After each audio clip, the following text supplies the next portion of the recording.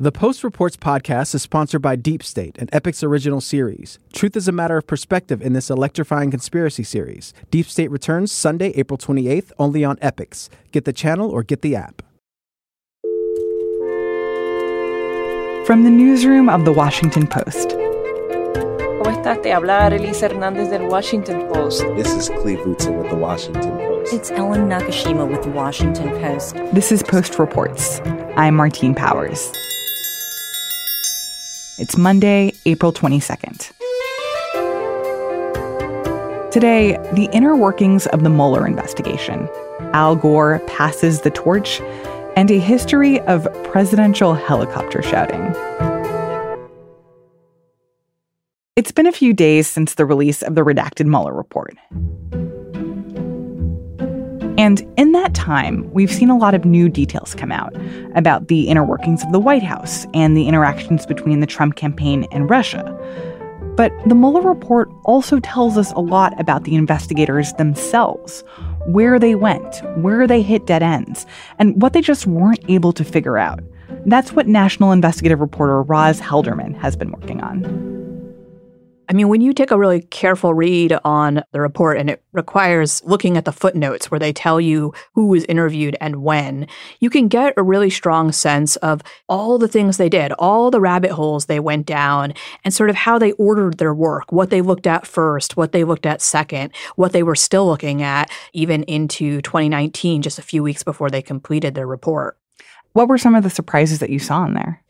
I had a story today looking at just how hard they worked to see if that conspiracy case between the Trump campaign and Russia existed. We all know that they concluded that neither Trump nor anyone in his campaign did criminally conspire with Russia. But that was a case that they took very seriously. I've seen some speculation out there that maybe they figured that out within a couple of months and sort of were just looking at obstruction for a really long time. That's not true. You have these extended periods of time, particularly in the fall of 2018, where they were very aggressively still exploring that case, both with Paul Manafort and also the question of whether Roger Stone had conspired in some way with WikiLeaks to affect the election. What were some of the challenges that they came up against when they were trying to figure out the answers to those questions? Yeah, some of those challenges they told us in the report, and some I think we figured out through some additional reporting. So they said that some witnesses lied to them. That's obviously a major problem. It makes it very difficult if you've got important witnesses like Paul Manafort, who they say continued to lie until the fall of 2018. They noted that some witnesses used encrypted apps on their phones for communications during these key time periods. There's nothing necessarily wrong with doing that, but it means that their communications were not preserved. So there was no contemporaneous record that could be reviewed of what they were doing.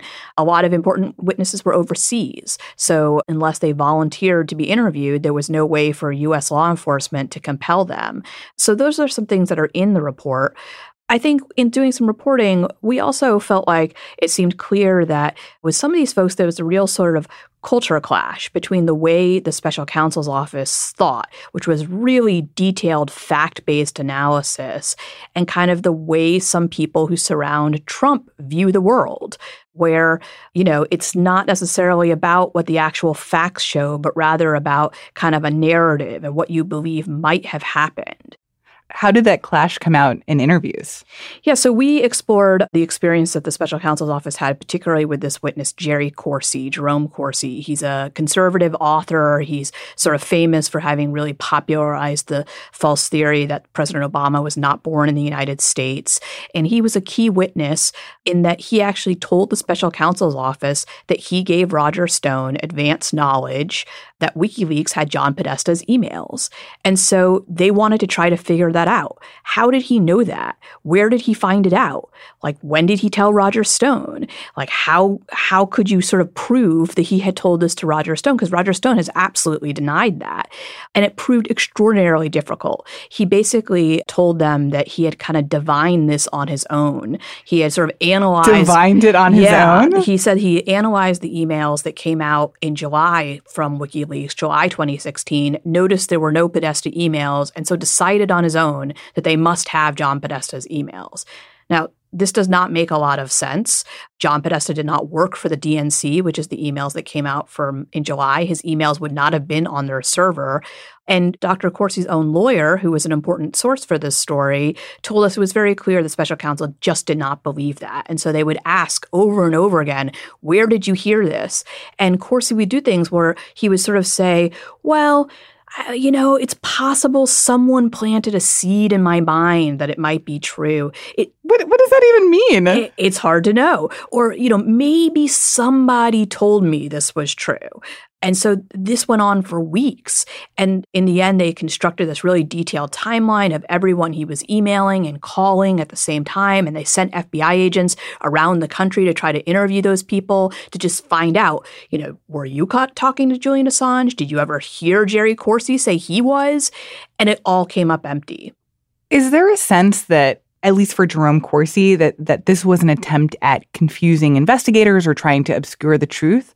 Or is he just someone who is incapable of telling the truth when it really matters? Yeah, that's kind of a big question, right? And I think that's another piece of what they were looking at while they had him in their sights. Throughout it, they were threatening to charge him with a false statement, to charge him with lying to them. And in fact, people may remember that they actually drew up court papers to do that. They wanted him to plead guilty, and he published those back in November. So they thought very seriously about doing that. They didn't, or at least they haven't so far.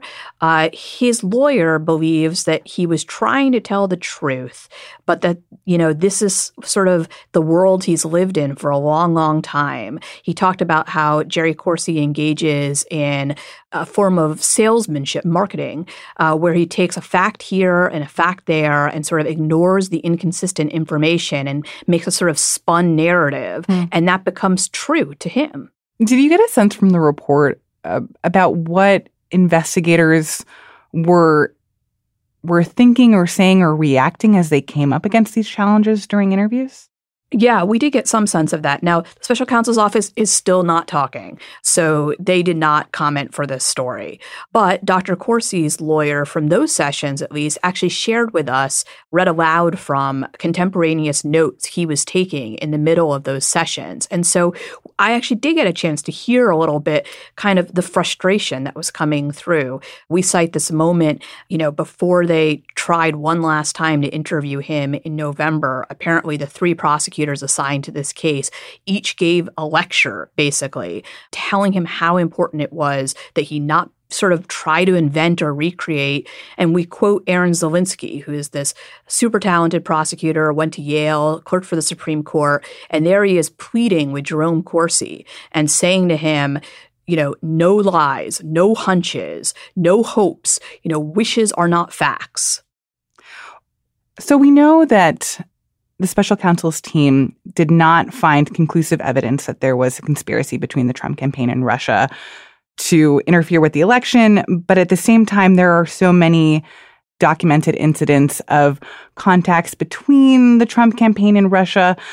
Is this the reason why there wasn't more evidence? Because all of these people that the special counsel's team were trying to interview were bad at being interviewed, bad at telling the truth? Well, the special counsel in the report sort of outlines the complications, and in some particular instances, they tell us about things they wanted to know and they were not able to find out. But, we should take the sort of plain language of the report that they couldn't find the evidence. I mean, it may be that they couldn't prove the case because there was no case to be made. But there are particular things they said they wanted to know and they couldn't figure out. So, for instance, we know from some past court interactions that Paul Manafort, the president's campaign chairman, shared internal polling data with this Russian employee who the FBI has assessed to have ties to Russian intelligence. They say in the report that at the end of the day, they could not conclusively figure out precisely why he was doing that, and maybe more importantly, what Mr. Kilimnik did with the data once he received it. Now, after 18 months of silence, Konstantin Kilimnik responded to a request for some information from the Washington Post just last week. And so we have an answer from him. He claims he did nothing with it. He passed it along to no one. That seems a little odd. The special counsel sort of says that this was an ongoing thing, that it started in the spring and went through the months of the campaign, that Paul Manafort was providing this data to him. I don't know why he would keep doing it if Klimnik was not doing anything with it. And in fact, the special counsel told us they couldn't fathom that one. They couldn't figure it out. If there were still questions that were unanswered in the investigation, people that they couldn't talk to or get access to, or answers that they couldn't get, why did they conclude the investigation? I think they felt like they had gone as far as they could go, right? Like, Klimnik is in another country. He's in Moscow. They cannot compel his cooperation. He complained to us that he hadn't been contacted, but I think that that's not unusual because they couldn't make him talk. In certain instances, communications, they looked for them and they were gone. They had kind of hit a wall, and, the country can't go through this forever. At some point, they had to bring this investigation to a close. But there is a part of the report where they say very clearly that additional information could emerge. Some of these things might eventually come out, and it could change how we view these events, and that people should be aware of that.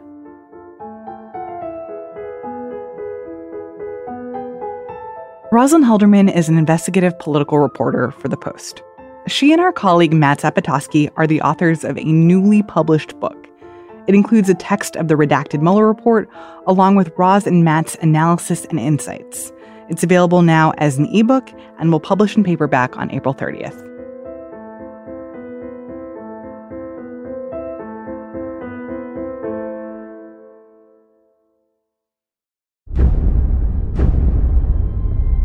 If you look at the 10 hottest years ever measured, they've all occurred in the last 14 years. And the hottest of all was 2005. When An Inconvenient Truth came out in 2006, he was the guy up there on stage alone with his slideshow presentation. Super wonky. That's Dan Zak. I'm a feature writer for The Washington Post. Dan recently met up with climate change advocate and former Vice President Al Gore. And he says that the Gore of today is a little less charts and graphs, a little more fire and brimstone.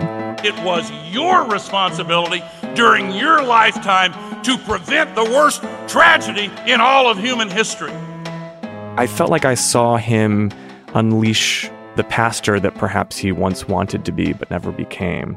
And the fire with which he spoke, the emotion, getting red in the face, angry. It felt like watching a civil rights leader, someone who had this energy in him all along and has recently been giving it more license to express itself.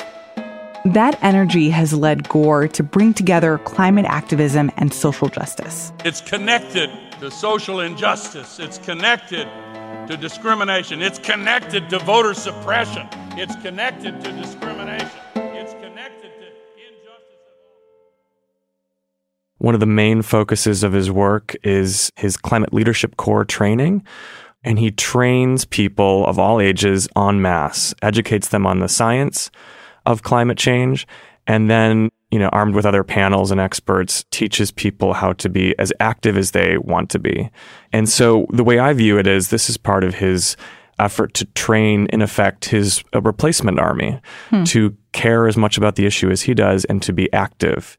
So his goal at this point isn't to be the face of climate change anymore, but to teach other people how to be the face of climate change. Yes, and that is how I viewed the transition of the public persona of Al Gore, because when An Inconvenient Truth came out in 2006, Inconvenient Truth was tremendously impactful. But the Al Gore that I saw in Atlanta for one of these trainings was very much someone who was sharing the stage with other experts and trying to inculcate 2,000 people in this movement and build coalitions that will outlast him and gain strength from being in concert with each other. So you went to one of these training sessions. What was that like? He did the full 2.5-hour, 641 slide presentation. Wow. Which was like similar to the one from An Inconvenient Truth. Yes, but like double the length and double the duration. And, parts of it were gripping and alarming, and you could kind of feel people's heads explode in the room. And parts of it, you could feel the room the energy just bottomed out and, yawning and people dozing in their chair. Day one culminated that evening, a few hours after the presentation, with an interfaith service at Ebenezer Baptist Church with all kinds of spiritual and faith leaders on the altar. And this whole congregation was talking about the issue of climate change in these deeply moral and scripture terms. And so the whole training over 3 days was this kind of wide spectrum of experiences and emotions, from very wonky slideshow presentations to this kind of very moving church service at Ebenezer Baptist. And talk about what Al Gore was like at that church service. The complete opposite of what he was like in An Inconvenient Truth. I mean, he's always had passion for this issue. He's always talked about this issue with a deep belief that it is the most important issue of our time. But he's always, at least from my view, been quite reserved and level-headed, professorial. And he was raised Southern Baptist. He went to divinity school. So he has this core to him that is religious, that came from the church. I wonder if that shift in how Al Gore communicates about climate change, and I know that he can still be wonky when he needs to be wonky, but if that shift kind of reflects what he sees that the world needs right now, that if he sees this as a time for this sort of angry, morally outraged, philosophical approach to trying to get action. I think that's exactly it. The public polling shows increasing movement toward A, acceptance that climate change is actually happening, B, that mankind is causing it. 62% of Americans believe that mankind is causing it, and that's increasing over time. And so in the past, it was Al Gore trying to convince and persuade people. Now it's Al Gore realizing that, okay, he needs to expand his coalition link with other coalitions to get kind of action done. And I think coupled with that, his politician's sense of reading the country, reading the world and what it needs, is his meeting with the Reverend William Barber II. Reverend Barber is a pastor out of North Carolina, helped revive Martin Luther King's Poor People's Campaign a few years ago. And I think when Al Gore and Reverend Barber met, they saw in each other opportunity. They had a shared moral outrage and could work together. And so instead of, Al Gore going off to visit a glacier and film footage for that, he and Reverend Barber have been going to poor communities in Virginia, in Alabama, communities of color, low-income communities, and talking to people who are directly impacted by environmental degradation and climate change. So I think it's both Gore recognizing what the world needs now in terms of leadership, but also a kind of rediscovery, refocus of what coalitions and what communities have not traditionally been part of this conversation, because poor people are hit first and worst by any kind of environmental degradation, and that includes climate change.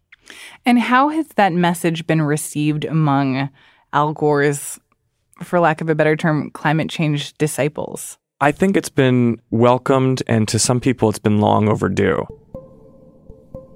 For this story, I talked to especially women in the field. I asked them kind of their opinion of Al Gore, and they both said that he was transformational as an avatar for the change, but he became kind of the representation of how this was a very white, very male pursuit, or at least the public perception of it was. And that, they think, alienated a lot of people who needed to be involved in creating the social change that would result in political change. It was a thing that was welcomed heartily by those people, but the Green Movement has been criticized as long as it's been around for not including all types of communities. And so to have Al Gore partner with Reverend Barber and then make his Atlanta training focused on environmental justice, to these people I talked to, it was a huge step in the right direction. Dan Zak is a features reporter for The Post.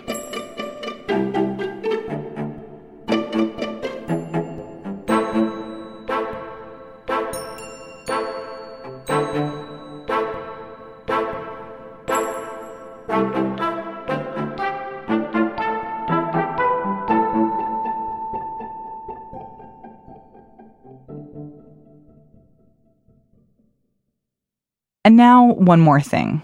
The president has been known to hold impromptu press conferences as he boards his helicopter, Marine One. I can't hear your question. I can't hear you. I can't hear you. I can't hear you. I can't hear you. I can't hear you. I don't hear you. I don't hear you. You got to talk louder.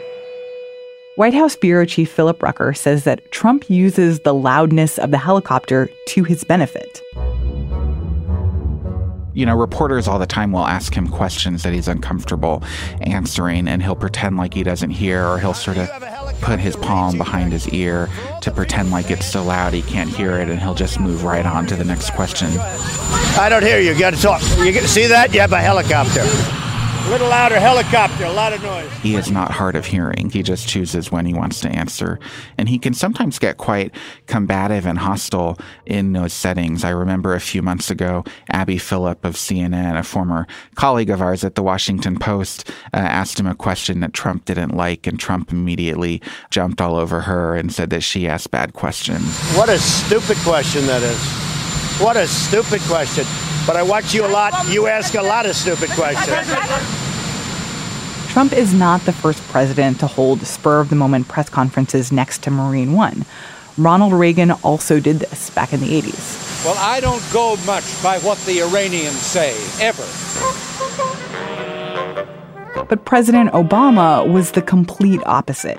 He rarely spoke to reporters when he was getting on and off the helicopter, which, in its own way, complicated his relationship with the press. It would never dawn on the reporters watching Obama land and take off that he would actually come and talk to us there. He almost never stopped by the press corps that would record him coming and going from the helicopter to take questions. And all of that changed with President Trump because he loves interacting with the media. And, you know, it works to Trump's favor to do these interactions in front of the helicopter noise because it's so loud.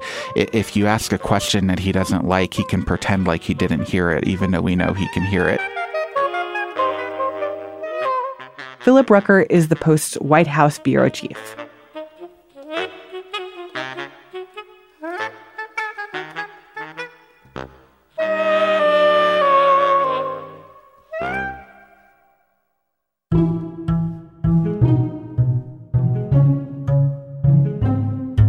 That's it for today's episode. Thanks for listening.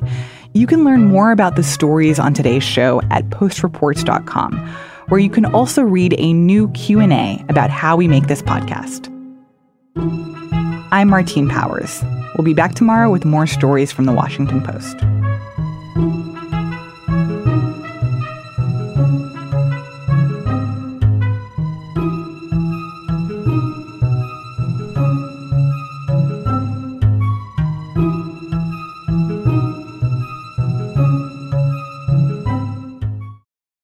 This Post Reports podcast is brought to you by Deep State, an Epix original series. Don't miss this electrifying conspiracy series when it returns Sunday, April 28th, only on Epix. Get the channel or get the app.